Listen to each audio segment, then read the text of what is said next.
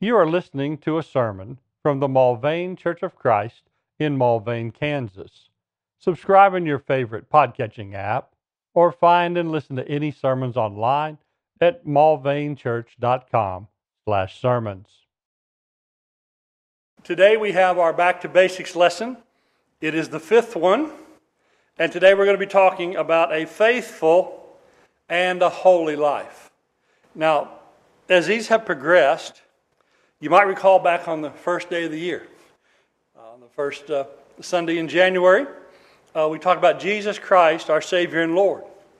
And we talked about Him who was our Messiah, the one who is now the Lord of all because He is the Savior of all, the one who is Jesus of Nazareth. Then we moved on from there to talk about our response to that we needed to believe that there was a saving faith, which was accompanied by various things, such as repentance, baptism, obviously, and then a faithful life to follow. And that's really where we are today, in the faithful life to follow. But before we got to here, we had a couple of other things, logically and of necessity, to cover, of a priority. Now that we're no longer in sin and in the world, but we're going to be dedicated and faithful followers of Jesus Christ, how do we live? Well, we looked at the 2 great commandments, putting God first above all things, loving God with all our heart, soul, mind, and strength, and loving our neighbor as ourselves.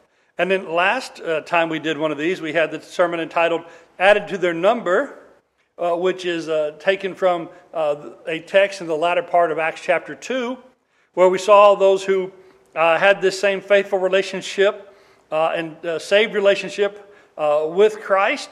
They were together. There was a fellowship of believers. And Acts 2:46, they were day by day continuing in one mind. There's the fellowship in the temple. What were they doing? Breaking bread from house to house. They were having the meals together, it says, with gladness and sincerity of heart, praising God and having favor with the people. It doesn't say having favor with God, it says having favor with the people. There's another passage that has that exact same turn of phrase about Jesus in his youth as he grew, Acts 2:42. He grew in wisdom and stature and favor with God and man. Well, here the favor with God is clearly implied and shown in the fact that miracles were taking place. They were directly under the guidance of Jesus' handpicked apostles. And so we saw the brethren together continuing to learn and to put that faith into practice. It would do precious little good to believe in Jesus at some point and then later not. To follow the commands and teachings, the example and the instructions of Jesus Christ, and then after a bit say, okay, I've done that, what else is there, what's the next thing? No, this is something they did for a long time, for a lifetime. The rest of the New Testament is epistles to the churches primarily. There's a few epistles to individual believers. There's a couple to Timothy and Titus, instructions about how they, as ministers of the gospel, would conduct themselves among the brethren who were believers. But primarily the rest of the New Testament is 50 to 75 years of instructions of how to live faithfully in Christ and have this holy life. There is one particular passage on this topic that always strikes me the most, and one that's always the foremost of my mind regarding it, is Hebrews 12 and 14. Hebrews 12 and 14 says this, "Pursue peace with all men, and the sanctification without which no one will see the Lord." Now that's a great encouragement and a great instruction. That also has a pretty good barb in it, doesn't it? Without which no one will see the Lord. Now we do understand that anytime there's a moral instruction, anytime there's an instruction of the Scripture, it always has with it a bit of a barb. Even if it's slight, even if not everybody recognizes it all the time, but every time we're told to do anything, our conscience does a quick little check and goes, did you do that or did you not? And depending on how we did or didn't do that instruction, that barb may be just something that goes by. Yes, fine, I passed that test. My conscience says that I am doing.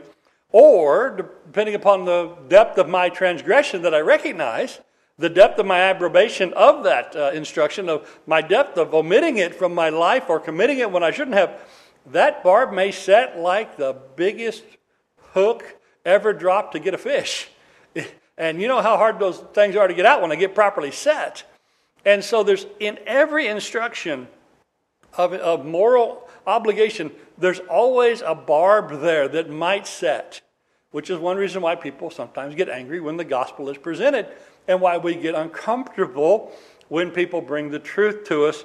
And we should recognize that, and we should know maybe that's why they're responding. It wasn't that we didn't say it properly, but once the hook is set, you don't need to set it more. And so maybe that would be a thing to consider. But in this case, the barb is put right out there front and center.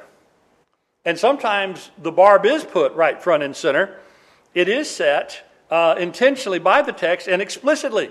It wasn't just the conscience double-checking to see if that is that latched onto us or not. In this case, though, the barb is right out there in front.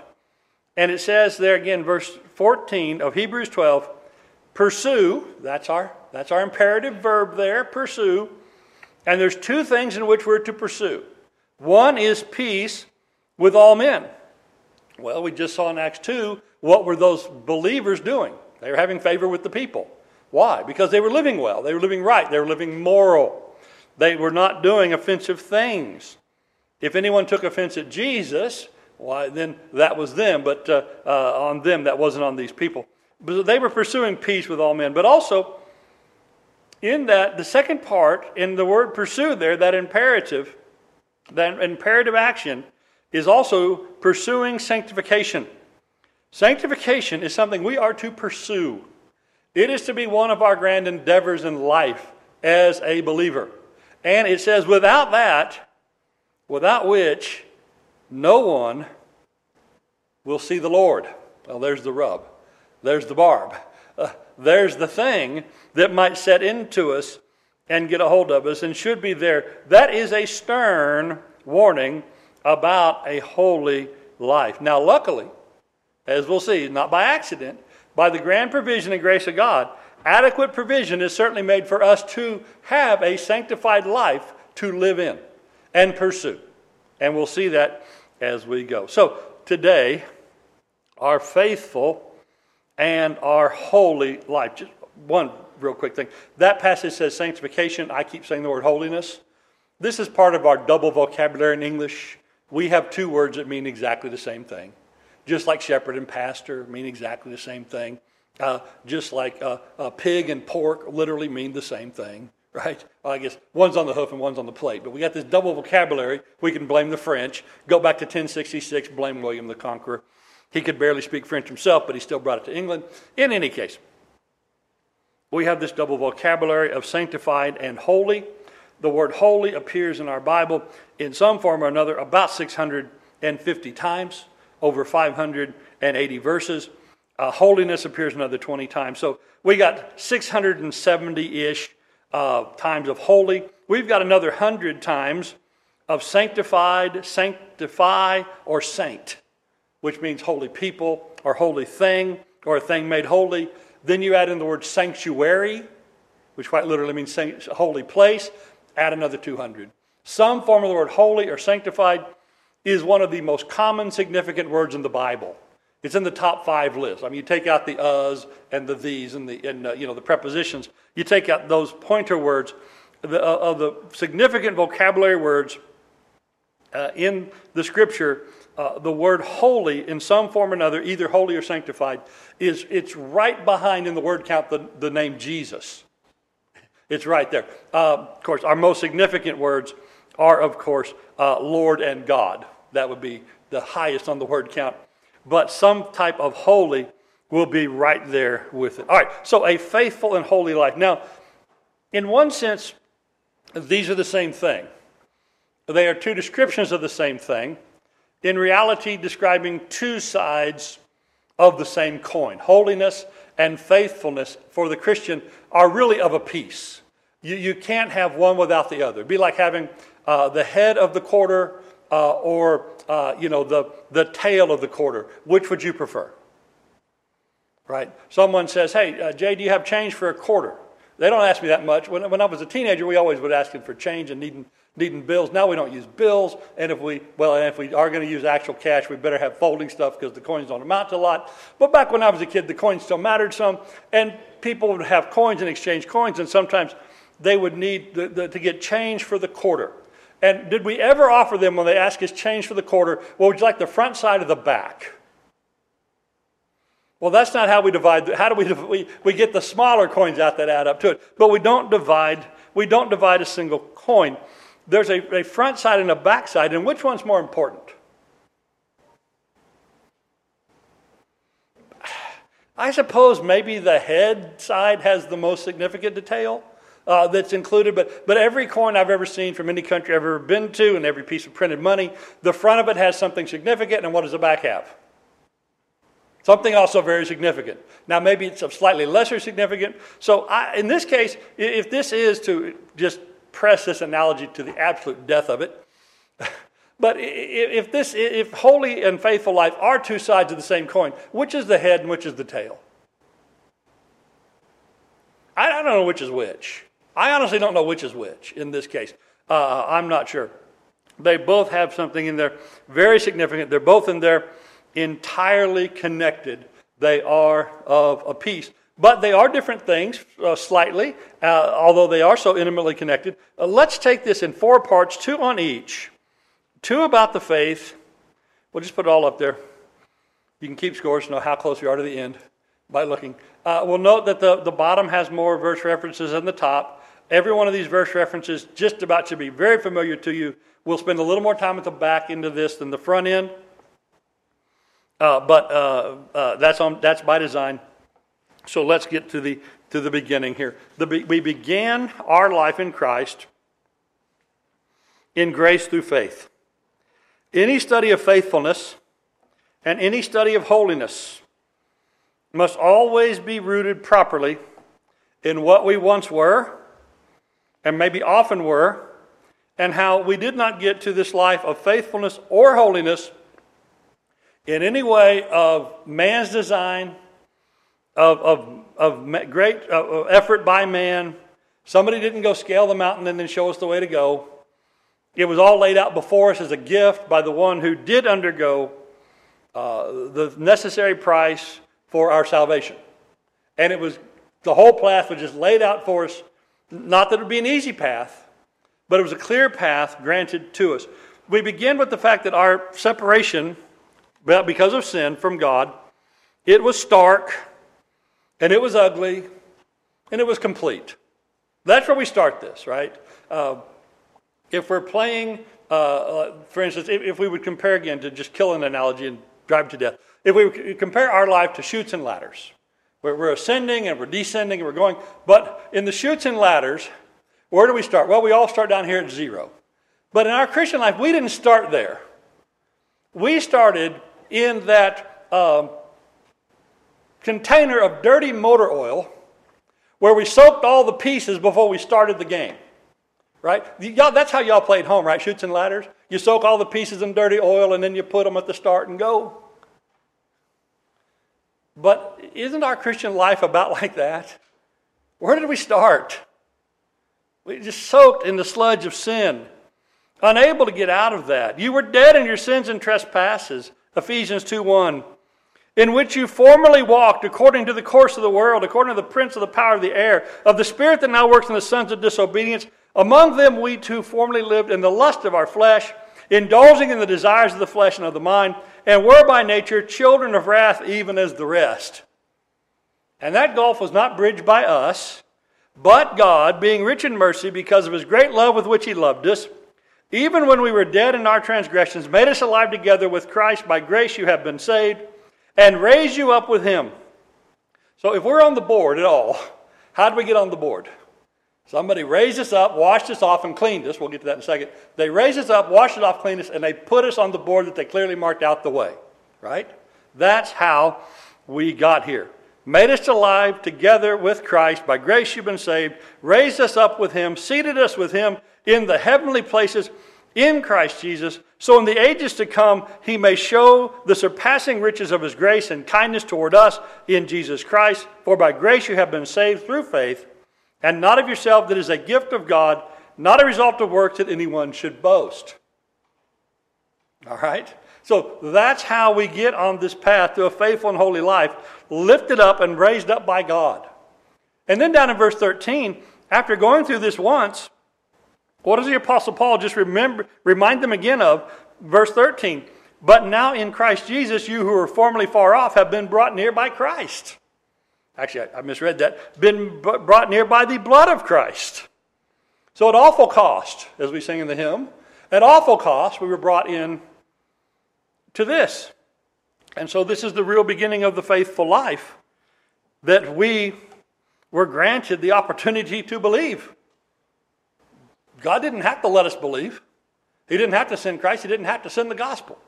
He didn't have to have people go to all the world and teach this and make disciples. But he did, and we're the recipients of it. As Romans 3:23 reminds us, for we've all sinned and fallen short of the glory of God, being justified as a gift by his grace through the redemption which is in Christ Jesus. So why are we trying to live faithful and holy in Christ Jesus? Because we've been given this gift of God to be able to do so. We've begun by grace through faith. We will continue in that way. What does the hymn Amazing Grace say? 'Twas grace that brought me safe thus far, and grace will lead me home. So we have begun this faithful and holy life, not because we were faithful from the start or any such nonsense as that, but because we came faithful in response to the gospel of Christ, preached to the world through his apostles. And now we continue in the same. We're going to continue in grace through faith to have a faithful life. Paul says in summary, Galatians 2:20, I've been crucified with Christ. It's no longer I who live, but Christ lives in me. And the life which I now live in the flesh, I live by faith in the Son of God who loved me and gave himself up for me. So this is how we even have faith. He died for me. He gave himself up for me. I now live by faith in him. After 3 more chapters of explanation of faith, not the law, the Apostle Paul would say this in chapter 5 of Galatians, for in Christ Jesus, neither circumcision nor uncircumcision mean anything. What means something? But faith working through love. And so that's where we stand today. Hopefully, with faith working through love. Now, faith working through love is going to be, in the things that God says, is going to be a real good practical definition of being holy, isn't it? Faith working through love. Or we have one more passage of this type, familiar to us, Revelation 2:10, where those undergoing persecution are encouraged to be faithful unto death. Faithful unto death. If they do, they'll receive a crown of life. That's very sort of militaristic language, be faithful unto death. We have a kind of a martial song, a martial hymn called True-Hearted, Wholehearted. We all know it. We don't sing it just a lot, but we all know it. True-hearted, wholehearted, faithful, and loyal.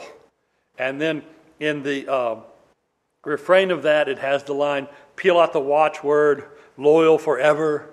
In the second verse of that song, true-hearted, wholehearted, fullest allegiance.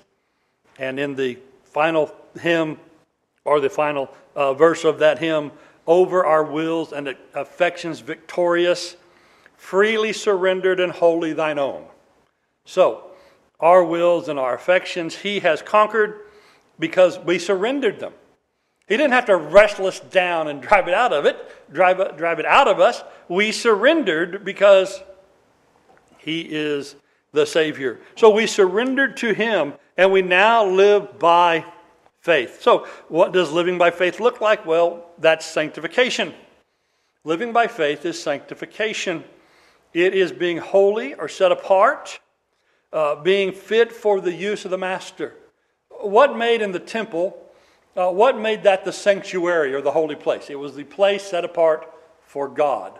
What made the things in it holy? The holy vessels, the holy altar, the special table, the special lampstand, all of those special things they had in there, gold-plated and finest craftsmanship. But what made them special was not the work of the craftsman, but the dedication of those things to God. Right? They were dedicated to God. They were used particularly and especially for His service, and they should have been used for nothing else. And the few times they were used for something else, well, wasn't that a problem? Right? Daniel 5. When does the handwriting appear on the wall? They're using the holy vessels for a debaucherous party in the Babylonian kingdom. And so these holy things, which now the holy things are to be us, right? That's what saints means. Holy ones, holy people, the sanctified folks. We are now the holy ones, the holy things. And so again, this was not initially the result of our efforts, just as salvation wasn't. It was the gift of God brought to us. It wasn't our refusals of sin. Because sanctification is not just, and we'll see this again, it's not just the refusal of sin.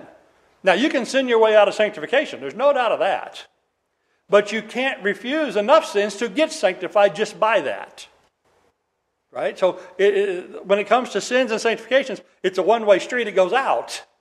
But I can't refuse enough sin to get in. I have to be brought in through Christ, just like I was justified by the gift of His grace. Well, I'm sanctified by the gift of His grace. In 1 Corinthians 6 is this important statement which deals with sin and sanctification, also sin and washing, and sin and justification. Gets it all wrapped up in one place. 1 Corinthians 6, verse 9.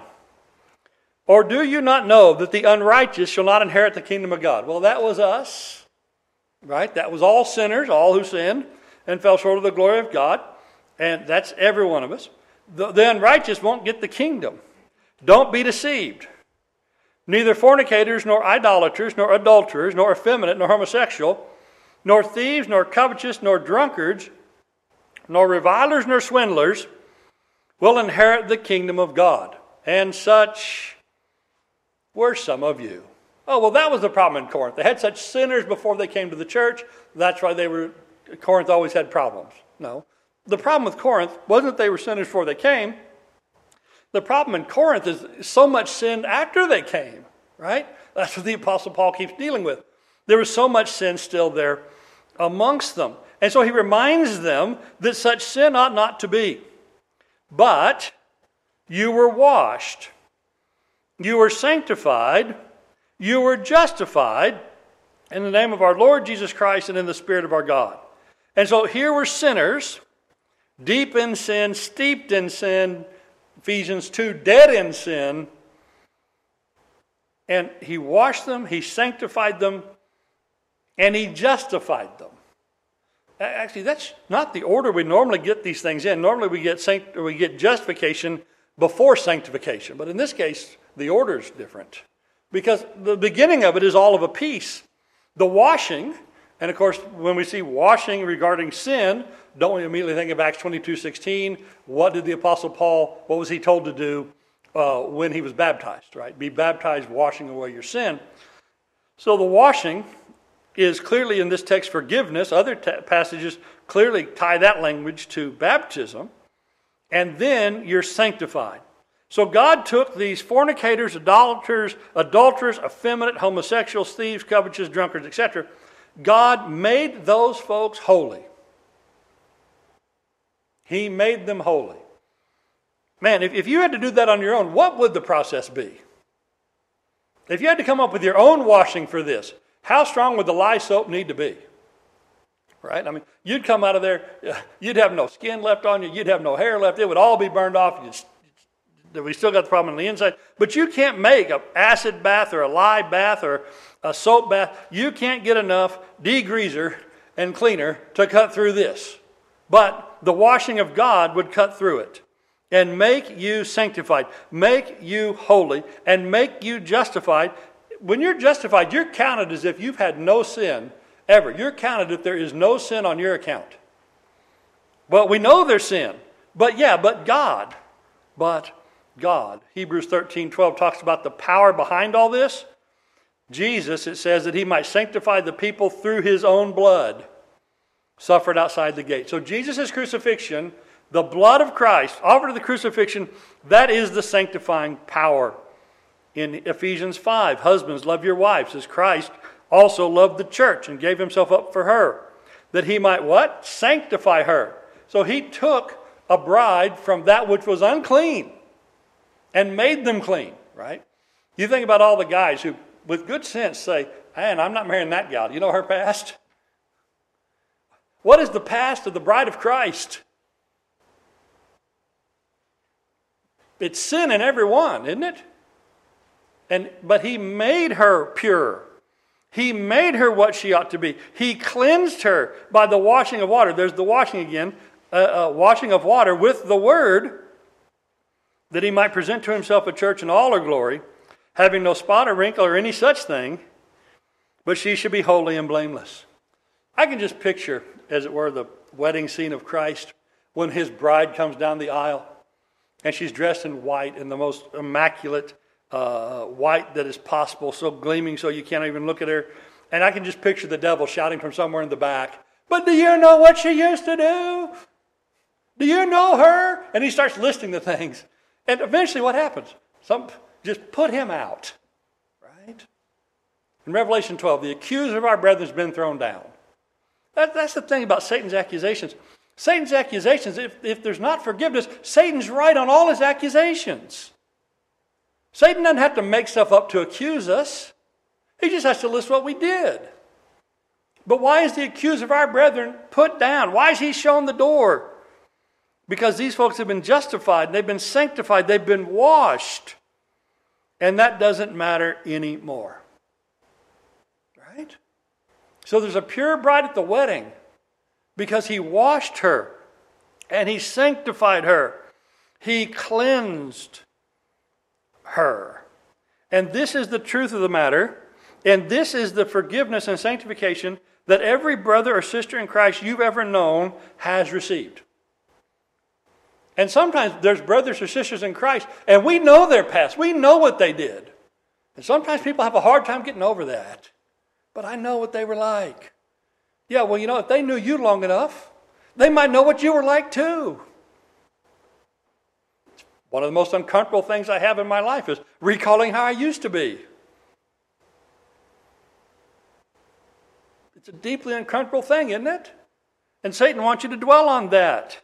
But God says, no, I have washed and sanctified you too, and the other guy, and that other gal.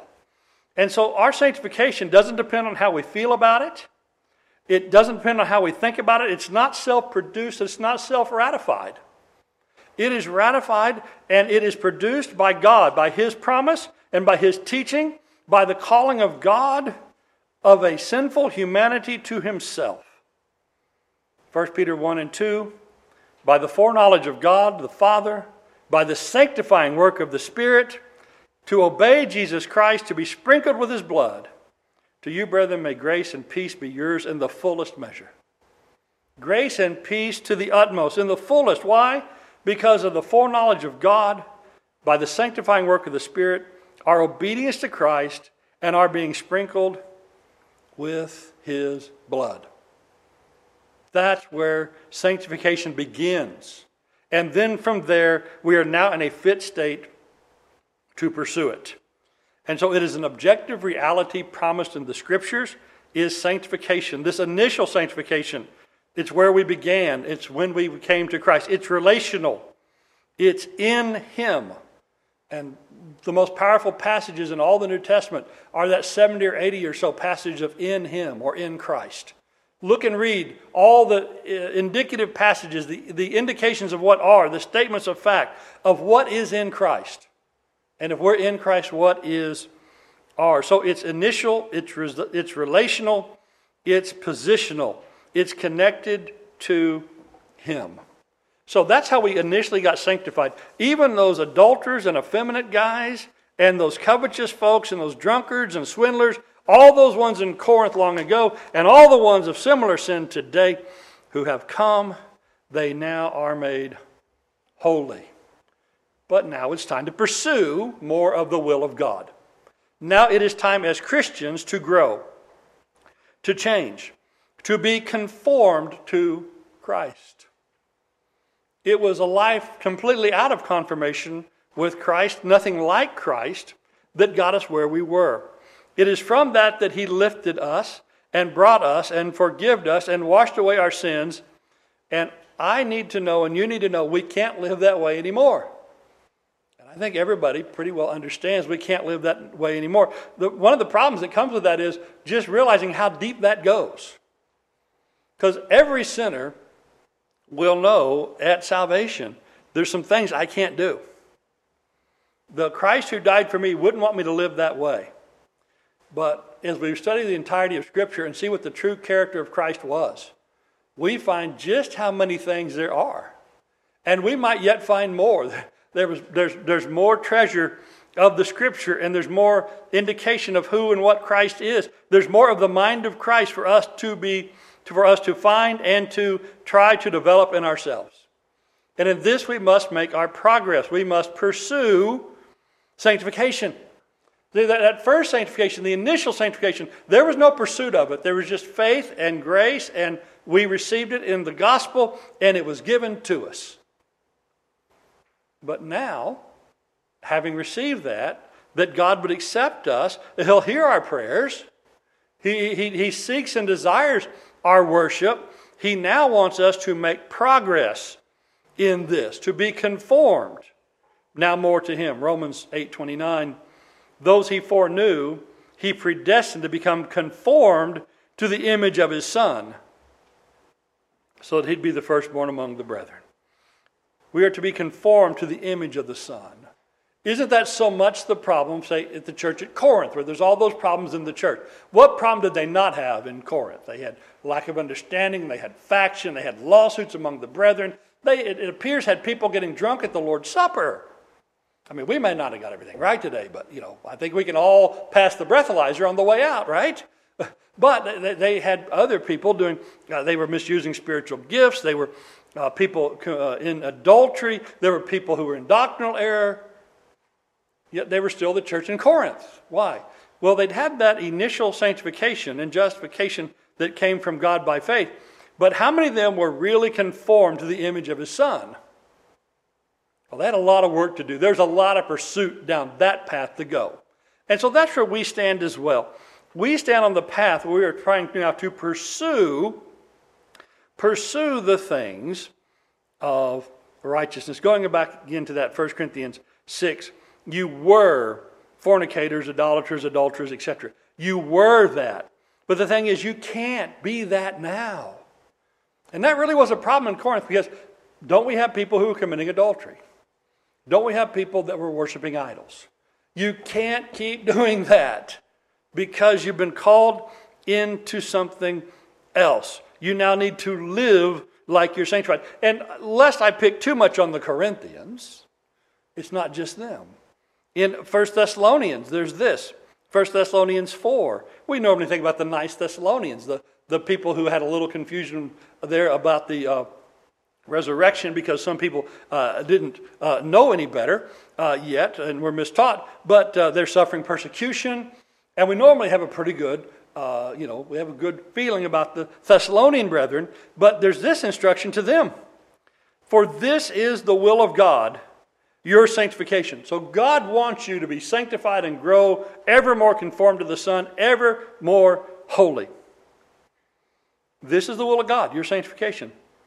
In this case, he says, that is, you abstain from sexual immorality.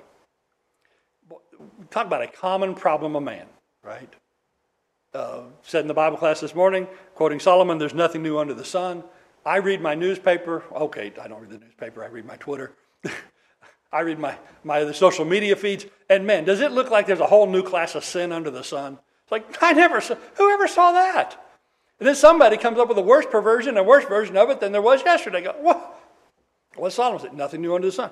Well, here are Thessalonian brethren. God's will for them and God's will for us. Abstain from sexual immorality.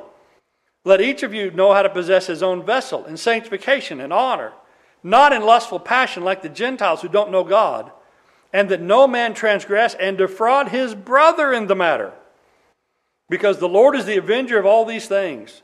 Just as I told you before, and I've solemnly warned you, God has not called us for the purpose of impurity, but sanctification. when we read about those Corinthian brothers who were involved in fornication, I always picture them going down to local idols temple where that stuff was readily available and commonly done. Here to the Thessalonian brethren, though, he said in this, see that no one defraud his brother. Who are they fornicating with? If it's defrauding a brother, is it a man's sister or daughter or wife in the congregation? Is that who's sleeping with each other in this text? Man, that makes me think a little bit less of the Thessalonians. Yeah, and then you read about some of the things happening among some of our brethren from time to time. Have you known some of these things? I never would have thought. Well, I'm glad you wouldn't have. But evidently they thought it. No, sin is with us. Sin is with us. And we need to pursue sanctification. And there is a solemn warning about this. And the warning, again, we mentioned barbs that go with instructions. The Lord is the avenger of such things. That sounds pretty serious. When the Lord comes as the avenger, who wants to fight him? I volunteer anyone else but me. I know. You're not going to stand.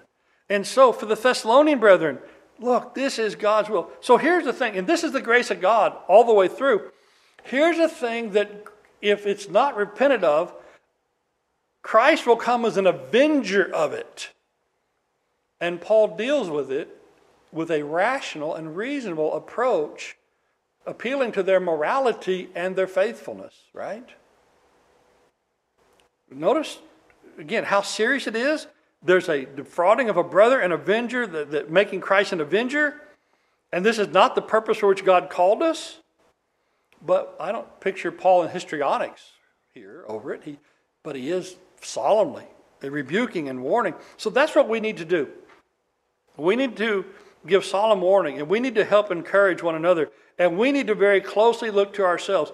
Again, that Romans 8:29, he predestined us to become conformed to the image of his Son.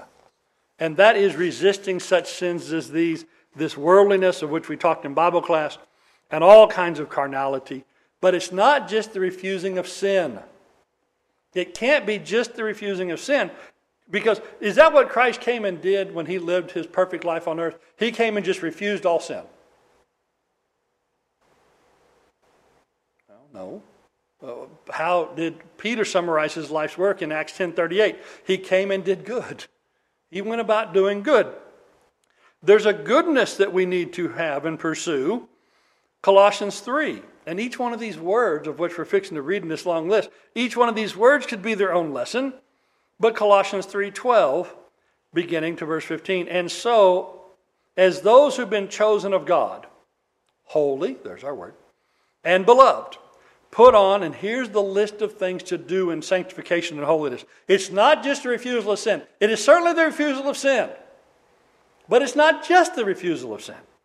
It is put on a heart of compassion, kindness, humility, gentleness, and patience, bearing with one another and forgiving one another. Whoever has a complaint against anyone, just as the Lord forgave you, so also should you. And beyond all these things, put on love, which is the perfect bond of unity. And let the peace of Christ rule your hearts, into which you were called into one body, and be thankful. So this sort of wraps up all the themes we've been talking about this morning. The holiness, the togetherness in the church, the call of God and the grace of God to call us and put us where we're at. And what is the list of things here to do? Compassion, kindness, humility, gentleness, patience, forbearance, forgiveness, love, unity, peace, and thankfulness. Those are as much a part of sanctification as abstaining from any list of sins you can find in the Scripture. Abstaining from every list of sin in the Scripture is part of sanctification. But so is the putting on of these qualities to be conformed to the image of his Son. None of this is accidental. In this world, every bit of this is walking uphill. Right? So again, the Hebrews 12 passage. It is a pursuit of sanctification. But again, the great barb in it, without which no one will see the Lord. but He's called us to this. He's empowered us to this. This is the very purpose of the calling of God for us. What do we see in Ephesians 2 in the first we read? We are His workmanship created in Christ Jesus for good works, which He prepared beforehand that we should walk in. This is what He's prepared us for. This is what He equips us for. This is what He has called us to do. We close then with Romans 12, verses 1 and 2. I therefore urge you, brethren, by the mercies of God, it's all by God's grace and mercy we do all of this. By the mercies of God, present your bodies a living and holy sacrifice, acceptable to God, which is your spiritual service or worship.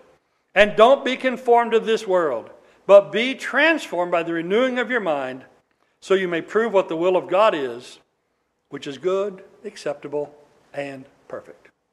And so we have been sanctified. We've been given that initial sanctification, that relational sanctification of being in Christ. We've also been charged now with growing in it and pursuing it and living it more and more like Him each day. So for us, there's nothing more basic to our Christian life. We needed to talk about Christ and coming to Him and our faith in Him, the response of faith. But now that we're here, there's nothing more basic than being faithful and being holy. It's the very essence of what we're called to do in Him. With that, we close. We ask you, if you need the invitation today, you need to come confessing sin, to return to Him, or you need to come confessing Him so as to be baptized and added to Him and begin this. Accept His grace to come from sin, from that deadness and from that vanity, and come to life with the hope of eternal life. If you need to come, the invitation is offered as we stand and as we sing. Thank you for listening to this sermon from the Mulvane Church of Christ. Additional sermons and information available at mulvanechurch.com. Come see what a difference the Bible way makes.